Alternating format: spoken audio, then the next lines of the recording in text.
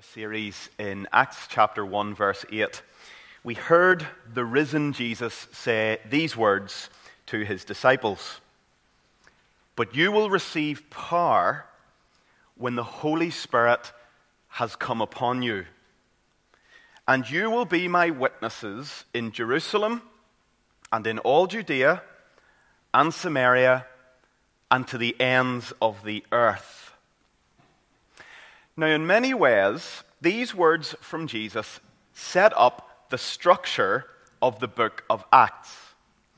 Like a pebble dropped in a lake that leads to circles of ripples radiating out, that's what happens with the gospel from Jerusalem outward in the book of Acts. The pebble is dropped in the first couple of chapters in Jerusalem as the Holy Spirit comes at Pentecost. The gospel is preached by the Spirit-empowered apostles, and it has a massive impact in the city of Jerusalem as people are saved and turn to the Lord. Then it radiates out from Jerusalem to the surrounding area of Judea. That is what is recounted in chapters 1 to 7. Then in chapters 8 and 9, we see the gospel go out to the next concentric circle, to the surrounding area of Samaria. If you want, you've got Jerusalem in the middle, then Judea, and now the next outward circle is Samaria. Look at how that section of chapters 8 and 9 comes to a conclusion in chapter 9, verse 31. This little summary statement that Luke gives to us. So the church throughout all Judea and Galilee and Samaria had peace and was being built up and walking in the fear of the Lord and in the comfort of the Holy Spirit, it multiplied. So by that stage in the book of Acts, the gospel's impacted Jerusalem, Judea, Samaria, and you're ready for it to go to the ends of the earth. And that's what you get from chapter 10 onwards. We get the gospel's concentric circles moving out to the ends of the earth. And there are two episodes that prepare us for that. First, Peter's vision and ministry among Cornelius and the Gentiles in chapter 10, running into the first part of 11. And then second, the establishment of a new church in the very diverse and cosmopolitan city of Antioch. That city then becomes a missional hub that we see in chapter 13, leads the way in taking the gospel on out to the nations. So the section that we are in this evening recounts the establishment, the planting of a new church in the city of Antioch. Now, Antioch was the third largest city in the Roman Empire after Rome and Alexandria. It had a population of about 500,000 people. It was very diverse, full of different religious groups. It was the largest and most influential city in the region north of Israel. The story of this church in Antioch being planted is recounted for us in three parts. If you look down at the text there in chapter 11, you'll see in verses 19 to 21, we learn of fruitful evangelism from Christians who moved into the area of Antioch. Second, verses 22 to 26, we read of those who have been converted through that evangelism, gathered into a local church, and they grow and mature through the influence of godly leaders, Barnabas and Saul. Third, then, we read in verses 27 down to 30 of the church becoming outward-looking and kingdom-minded. And that's going to be really important as we come to the end of this message. Now, why is this account in our Bibles? In a sense, from 11:18, you could jump over to chapter 12 and not really miss much in the flow of the narrative in the book of Acts. So Luke has very intentionally slotted this account in of the planting of the church in Antioch because it becomes such a significant missional hub throughout the rest of the book of Acts. But I think this account is in our Bible, I believe it's in our Bible, to show us how the kingdom of God advances in the world. Now, why is it helpful to be reminded of that? Well, in a day of rising secularism, there's a temptation to feel like we need to become gimmicky as church leaders, or to dull down the gospel edge to keep the church going. A few years back, there was a movement called the seeker-sensitive movement. And in many ways, the instinct to be seeker-sensitive is good. A seeker-sensitive movement is when you're trying to be sensitive to those who are kind of interested on the outside, try to reduce the barriers and the friction that would stop them coming into the church. But in many ways, the seeker-sensitive movement lost its way, and people and churches ended up diluting and dulling down the gospel message to keep people coming in through the doors. It turned into literally the smoke machines and the lights and the entertainment, and almost became very worldly with a very dulled down version of the gospel so that we'd keep things going. Well, this passage reminds us that God has showed us how his kingdom advances in the world. And we don't actually need anything really new or gimmicky. We just need to do the basics well. In the Great Commission, Jesus said to his disciples, go into all the world and preach the gospel. That's evangelism and missions. Then, when people get saved, teach them to obey all I've commanded you. See them baptized, gathered into local churches, see them mature through good preaching and teaching. And then see that they become kingdom-minded. And the Lord Jesus said, and I'll be with you until I come. It has been said that the Irish rugby team are as good as they are because they're a team that do the basics very well. And I think that's true. Well, faithful and fruitful churches are churches that do the basics well, and they trust in the Lord to turn on the power by the power of the Holy Spirit. That's what a faithful church does. So as we walk down through the establishment of the church at Antioch, what I want to do is just simply draw out 3 marks of this healthy, Great Commission church. Many of you will know Mark Dever wrote a book, 9 Marks of a Healthy Church. Well, I'm boiling that all down to 3 this evening. 3 marks of a healthy Great Commission church. This is what we want to be at Great Vic. 3 very simple things. If we do them well, and if we look to the Lord for power, we will become a faithful and fruitful missional hub in Belfast that does not just bless Belfast, but in fact becomes a blessing to the world. Mark number 1. A healthy church speaks of Jesus and seeks to gather people into the local church. So here's one thing we want to do well. We want to speak of Jesus, and we want to seek to gather people into local churches. Verse 19 begins with Luke telling us about a group of Christians who had to flee Jerusalem because of persecution that arose when this man called Stephen was martyred for his faith in Jesus. Remember what we read back in chapter 8, verse 1, after Stephen was killed. Look at chapter 8, verse 1. And there arose on that day a great persecution against the church in Jerusalem. And the believers were all scattered throughout the regions of Judea and Samaria, except the apostles. So here, in chapter 11, verse 19, we pick up what happened to those scattered believers. They traveled to different places. And as they went to those places in line with their understanding of the Old Covenant, and not having heard of Peter's experience with Cornelius, many of these believers just shared the good news of Jesus among the Jewish populations in the places they went to.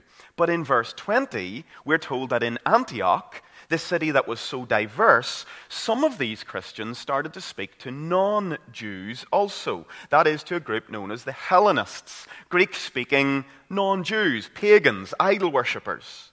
And how does Luke summarize what those Christians were doing in Antioch? Well, at the end of verse 20, he just says simply, they were preaching the Lord Jesus. Some people have said the people who went out were just gossiping the gospel. And we see the result of this in verse 21. The hand of the Lord was with them, and a great number who believed turned to the Lord. So that's the first little installment of the church being planted in Antioch. We see these Christians scattered because of persecution, arriving in Antioch, they speak of Jesus and God's power is with them and people get saved. Now let's draw out a few lessons just at the end of this first little scene in our narrative. Lesson 1. Unexpected events that uproot and unsettle us can actually be part of God's plan to give us a new field of service for the Lord. These believers living in Jerusalem and settled there perhaps did not envisage being uprooted and forced to flee from their homes because of the persecution associated with Stephen. They were under such pressure that they had to flee from Jerusalem and find a new place to live, like refugees.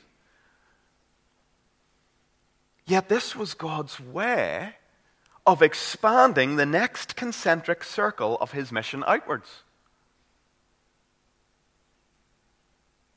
Under the sovereignty of God, the persecution and the scattering that happened in Jerusalem became God's means of propelling the gospel forward into unreached places and peoples. Sometimes things can happen in life that we find difficult and we don't understand. Losses of jobs, bereavement, sicknesses, big life events. These things can thrust us out into new circles of people that we never thought we would have met. And yet, under the sovereignty of our God, who never makes mistakes in directing us, these very experiences of uprooting can be part of God's plan to advance his kingdom through us. But we have to be careful because sometimes when we experience those uprooting circumstances, sometimes we can be so marked by grumbling about the change of circumstances that we can miss this. I think it's important for us to be thinking wherever God has placed us. We can be asking ourselves, how can I be salt and light right now where God has placed me? That's what those Christians did in Antioch. They arrived and they just started being salt and light for the gospel, even though they'd been uprooted out of their comfortable home in Jerusalem. And they became God's agents of transformation just where God put them. So lesson 1, unexpected events can unsettle us, but they can be part of God's plan to give us a new field of service for the Lord. Lesson 2, wherever you find yourself, that is your mission field and your area of service for Jesus. So seek to speak of Jesus. That is what evangelism is. It is speaking of Jesus. People may want to pull us into debates about modern ethical day issues, try to distract and sideline us. Our goal must always be to bring the conversation back to Jesus. Wherever they start, see it almost as like a funnel to try and bring people back to Jesus. So if people start saying, oh, you Christians are against the redefinition of marriage, well, you could say something like, well, we understand that marriage is actually a reflection of Jesus Christ and his bride, his church. Let me tell you about that. And you keep funneling the conversation back to Jesus. Wherever you find yourself, be one of those people that gossips the gospel. Lesson 3. What we all need more than anything to be faithful as salt and light people where God has placed us, what we need more than anything is to be people with the hand of the Lord upon us. Now this is really important and really significant for a variety of reasons. If you look there at verse 21, we read, the hand of the Lord was with them, with those who were communicating the gospel in Antioch. And this is an interesting phrase, as I've said, for a number of reasons. But it's an interesting phrase, the hand of the Lord was on them, because it appears at different parts of the Bible. For example, it's characteristic of the books of Ezra and Nehemiah in Scripture. So, for example, Ezra 7:6, we read of Ezra, he was a scribe skilled in the law of Moses, and the king granted him all that he asked, for the hand of the Lord his God was upon him. Verse 9 of the same chapter, the good hand of God was upon Ezra. Once again, Ezra writes later in the chapter, I took courage, for the hand of the Lord my God was on me. Then also in the book of Nehemiah, this phrase is found. Nehemiah 2:8, Nehemiah says, "The king granted me what I asked for because the good hand of the Lord my God was upon me." Now, the hand of the Lord upon us. This seems to describe an experience of when God's blessing and power rests on our kingdom service so that it is very effective and fruitful. This is something we should long for in our lives and in our work for God and in the ministries of this church. Is this something you are concerned for? Have you prayed about this? Imagine the hand of the Lord on our Sunday school teachers, blessing in their kingdom service to make them effective, and that power from God is present as our Sunday school teachers, with the hand of God upon them, teach our children the gospel. Or imagine the hand of the Lord on us in our evangelism as we go from door to door. We hold Hope Explored. Imagine it was said as people were writing of us, and they held 3 Tuesday nights in a row, and the hand of the Lord was upon them, and many turned to the Lord and were saved. That's how you pray for Hope Explored. That the hand of the Lord would be upon us. That's what we need more than anything in our building project. More than anything. That's what the book of Nehemiah and the book of Ezra, that's what the books of Nehemiah and Ezra are all about. How could they rebuild the city when it was in ruins? How could Ezra rebuild the spiritual side of the nation? Because the hand of the Lord was upon Ezra and Nehemiah. They saw the walls built, the city spiritually rebuilt. How will transformation come to Great Vic? How will we see anything significant happen? The hand of the Lord must be upon us. How do you get the hand of the Lord on you? Well, if only it were that easy for me to say, do this, and that will happen. It doesn't work like that. God bestows his hand of power by his sovereign grace. But it does seem to go hand in hand with walking closely with the Lord and depending on him for fruitfulness in ministry demonstrated through prayerfulness. So there's this first little scene and some wonderful lessons that flow out of it. These disciples were uprooted, but it was God's means of bringing them into a new place to preach the gospel. Where they went, they spoke of Jesus. And best of all, we read that the hand of God was upon them, and that is what made their ministry effective. That is what this pastor longs for in his ministry.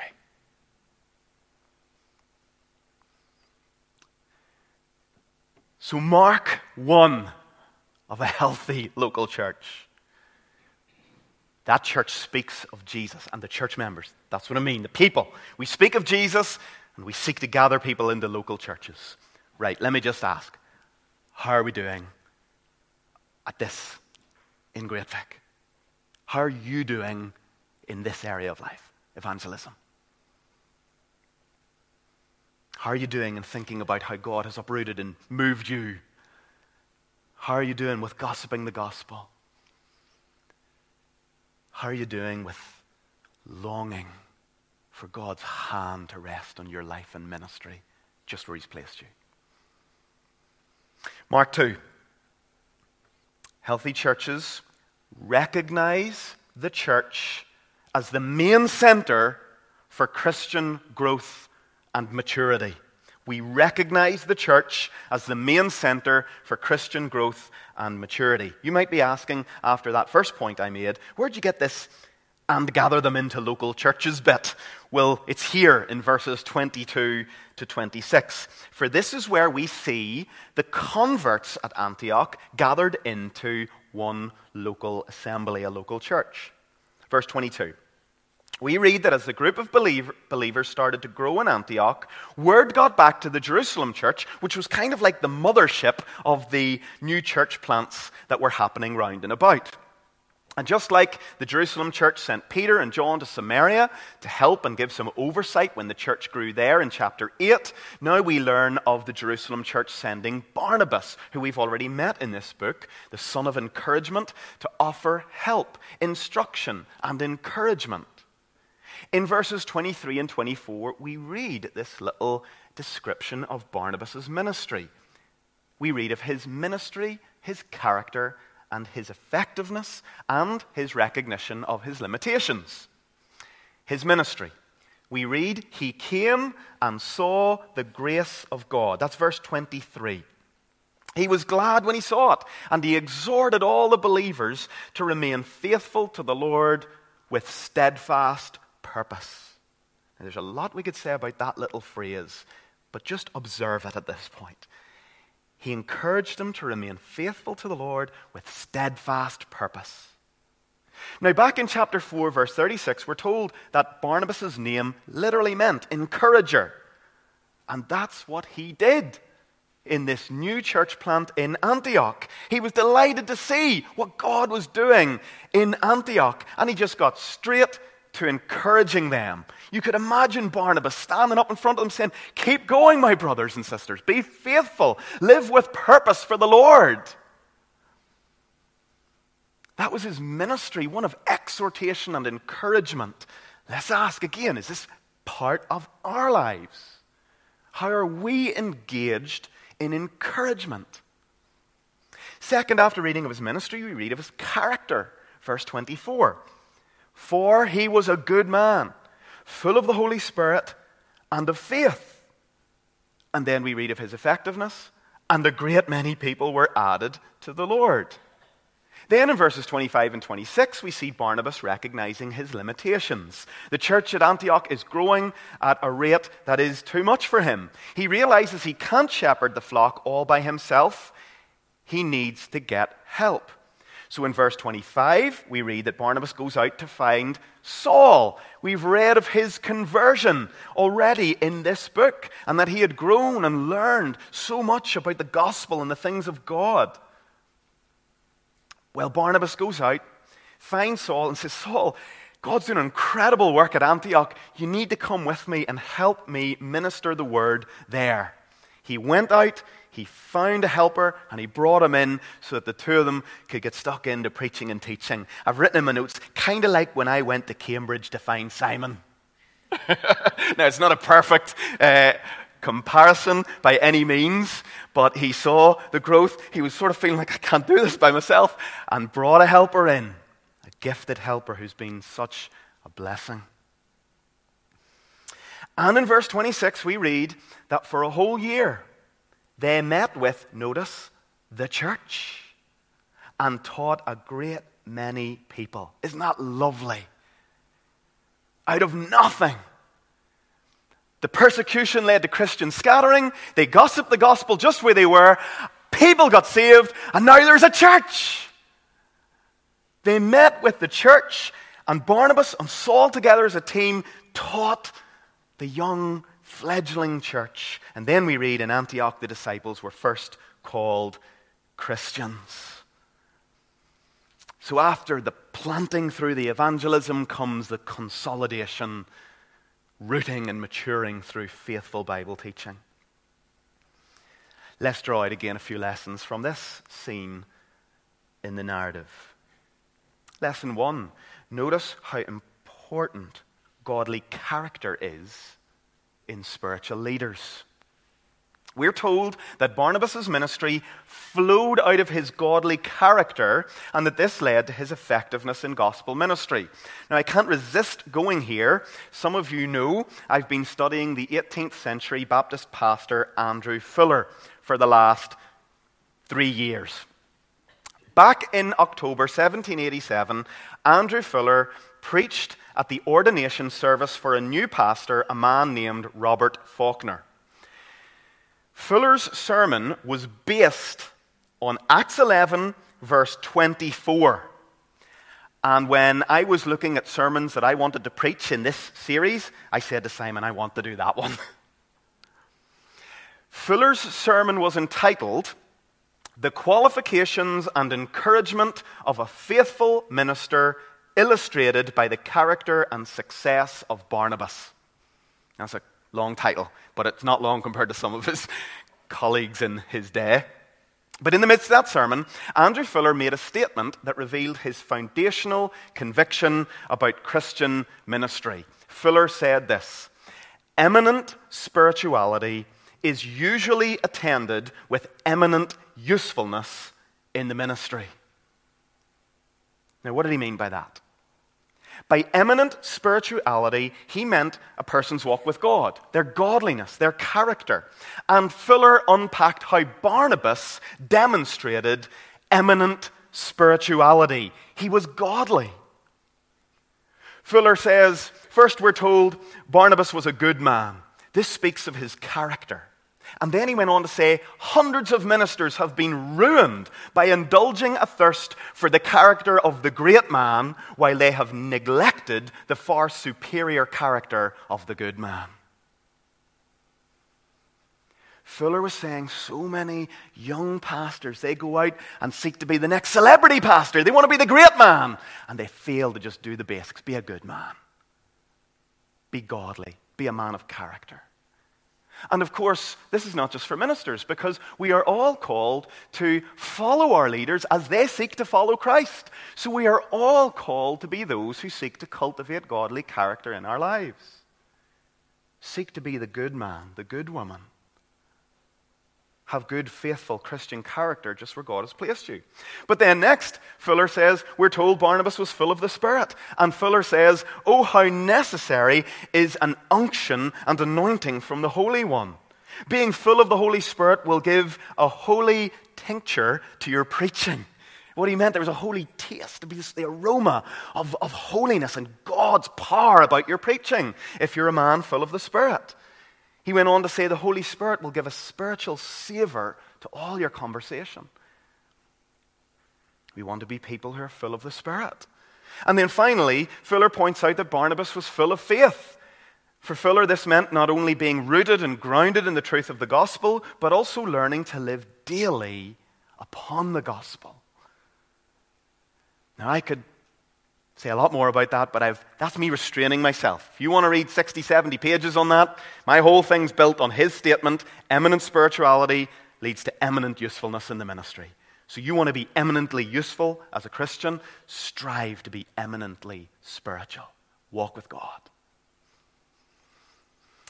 This is all emphasized in this lesson to show how important godliness is in leadership. That's why we're given this little character statement on Barnabas.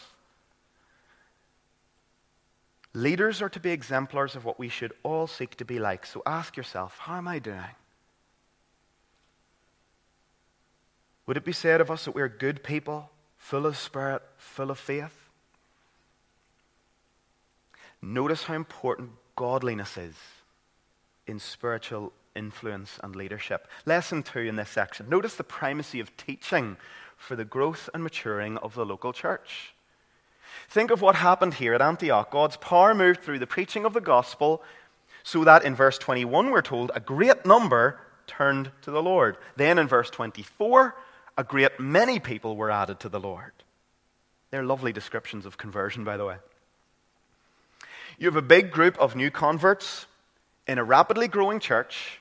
What does that gathering of new converts need more than anything to move them on to maturity and to ensure that the whole thing isn't just a flash in the pan? They need solid, faithful, consistent teaching, grounding in God's word. Barnabas realized this, and he realized that he didn't have the capacity to do this by himself. So he goes off and he looks for Saul, who we know becomes Paul, is named as Paul. And Barnabas knows that Saul has the gifts for this situation.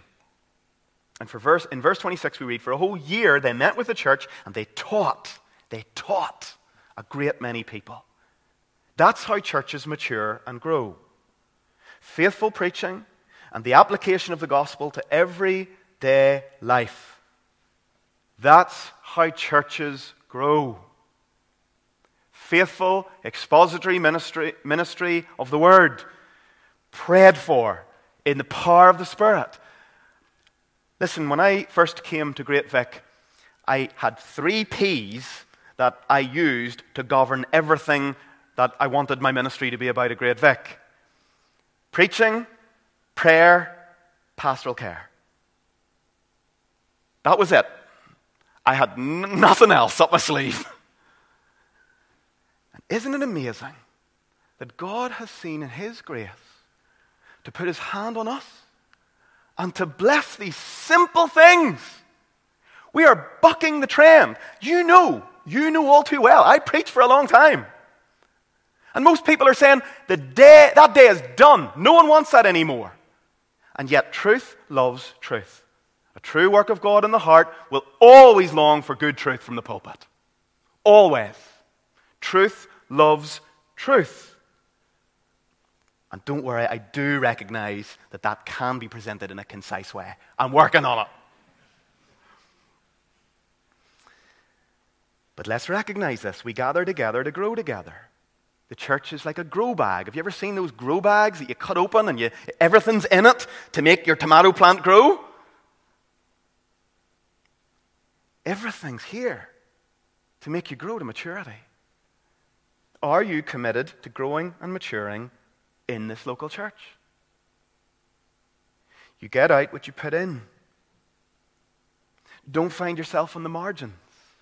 Move to the heart. That's how you grow. Then third lesson from this little section is, notice how we're told there at the end of verse 26 that in Antioch the disciples were first called Christians. What does this tell us? This tells us that this group of new believers stood out in their culture. In a diverse culture where there were lots of religious groups, they stood out in the culture, and people didn't know initially how to label them. They're not Jews, they're not really a branch of Judaism, they're not Hellenists, they're not pagan worshippers. What will we call them? Do you know what? They seem to be banging on about this Jesus Christ one. Let's just call them Christ's ones. They were so identified with Jesus in their surrounding culture that the only fitting name for the surrounding culture to give them were Christ's ones. Though it perhaps probably initially was a bit of a derogatory comment, what a compliment. Christ's ones. I spoke to a friend from Turkey yesterday who's from Antakya, which is modern-day Antioch. And I told him about my sermon. He's a Muslim. And he was really interested because he's from Antioch. And I said, well, I've been reading about it. And apparently it was a very diverse city. And he said, it's exactly the same today. Christ ones in Antioch.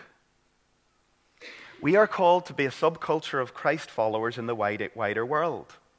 We don't just change like chameleons to blend in with the culture we're in. We're supposed to stand out like salt and light as we live kingdom-shaped lives in our culture. Even though the name Christian is very wide today, I would encourage you, be a person that really shows the world what it means to be a Christian.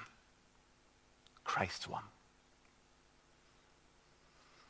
So, there's our first 2 marks. Evangelism, consolidation. I'll go really quick through the third one. The third thing that's really striking about the church at Antioch is they sought to become more and more outward-looking and generous. We must seek to become more and more outward-looking and generous as a church. I've given this a name that I've used before. We must seek to practice kingdom-minded connectedness. Now, it might surprise you there in verse 27, 28 to read of the ministry of this prophet Agabus. But we have to remember, prophets were active and a key part of the early church. He foretells a period of famine, which we know happened later. Luke records it for us. It happened later during the reign of Claudius. So in light of the fact that this famine is coming upon the saints in Jerusalem, in verse 29 we learn that the disciples in Antioch commit to sending relief and to partnering with those in Jerusalem through sending them financial aid to help them in their time of need. In verse 29 we read, they determined, everyone according to his ability, to send relief. And then in verse 30, and they did so, sending a financial gift by the hand of Barnabas and Saul. I think this is beautiful. Healthy churches are not end-of-the-line train stops. with blessing. Healthy churches don't just receive and receive and receive and grow and grow and grow. They grow by becoming outward looking and by being generous in their kingdom heart for works outside of themselves. We grow when we become generous in kingdom-minded connectedness. Now, I've used this illustration before, but I'll use it again. You know that there are two main bodies of water in Israel. There's the Sea of Galilee that has the River Jordan flowing into it and out of it, and it's fresh and full of life. And then it flows on down into the Dead Sea. It has a channel into it, but no channel out of it. And it's called the Dead Sea for a reason. It's dead. If we are all a church that just keeps receiving from people, and we don't start giving out, then perhaps the blessing could stop with us. When we are called to receive blessing and be people who give blessing, I long for this to be part of what we do at Great Vic today, as it has been done in the past. You know, many of you, that I really long for us to build a connection, a firm gospel partnership with the church in the south of Ireland. There's so many churches in the north and so many in the churches in the south. Pastors speak to me and say we could do so more if we had some financial support for an assistant or for an intern or something like this. I wonder, could we dream of a fund that we could start to support ministry in the likes of Blackrock Community Church in Dublin? Wouldn't that be exciting to be receiving blessing and giving away blessing, even in the midst of a building project? We've been blessed. We've received from churches like Northwoods, who've contributed money financially to facilitate Paddy's internship among us. Crossway Community Church have given gifts, major financial gifts, to help us in our building project. We do not want to be just receiving. We want to start thinking and continue to think, how can we start to give? Because that is a place of blessing. But it begins with an outward-looking attitude. That's what the church at Antioch did. Think of them, just established, limited resources. They hear the brothers and sisters in Jerusalem are struggling. They all say, well, let's give them some money, let's give them support. And they determine to do so, and they do so. Their generosity and compassion must have been a great encouragement to the church in Jerusalem. So that's the last mark of the maturing church at Antioch. They were generous and kingdom-minded and connected in the work, not just thinking of themselves. And I think that's really, really exciting. So let me draw this to a close. There we have it. 3 marks of a healthy local church: evangelism, gathering for teaching and growth, kingdom-minded connectedness. If we can do the basics well, and the Lord's hand is on us, let us just see the God who does immeasurably more than all we could ever ask or imagine, because that's our God. It's incredibly exciting to be a part of this church at this time. But here's where I want to close. Every one of us is called to play our part in creating this kind of culture in this local church. In chapter 13, we're going to learn how the church at Antioch becomes this incredible missional hub that starts sending out its best on mission trips. Saul and Barnabas both go. They send their best to go and reach the nations for the gospel. One of the things that I keep recognizing is happening here at the moment is we keep raising up these wonderful people, and they keep going, like Shane to Portugal and Nicola now training for mission cross-culturally. And that's a good thing. It's hard, but it's a good thing. Healthy churches send out their best. So let's keep praying and dreaming and asking ourselves, how am I contributing to the health of this local church? Let's pray. Father, thank you so much for the opportunity just to enjoy this wonderful passage. you've included it here just so that we can delight in how you advance your kingdom in the world. And as we said at the beginning, Lord, it's not rocket science. Speak of Jesus, gather believers, teach them faithfully, seek to be kingdom-minded. Oh Lord, we pray that as we seek to do this, we pray you'd put your hand upon us. You have had your hand upon us, but we ask again, you would just press your hand down upon us even more firmly with blessing. And that you would do more than we could ever ask or imagine, so that we would become, as we are now, standing on the shoulders of those who have gone before us and set a tone, that we would become in our generation a missional hub that brings blessing, not just to the surrounding area of Belfast, not just to our Jerusalem, not just to our Judea and Samaria of the Republic of Ireland, but indeed to the ends of the earth. We look to you to do great things for your glory. In Jesus' name, amen. Amen. Well, we're going to close singing a lovely prayer that asks that God would shape our minds so that we would have the mind of Christ as we go out into this onlooking world. So let's stand together and sing.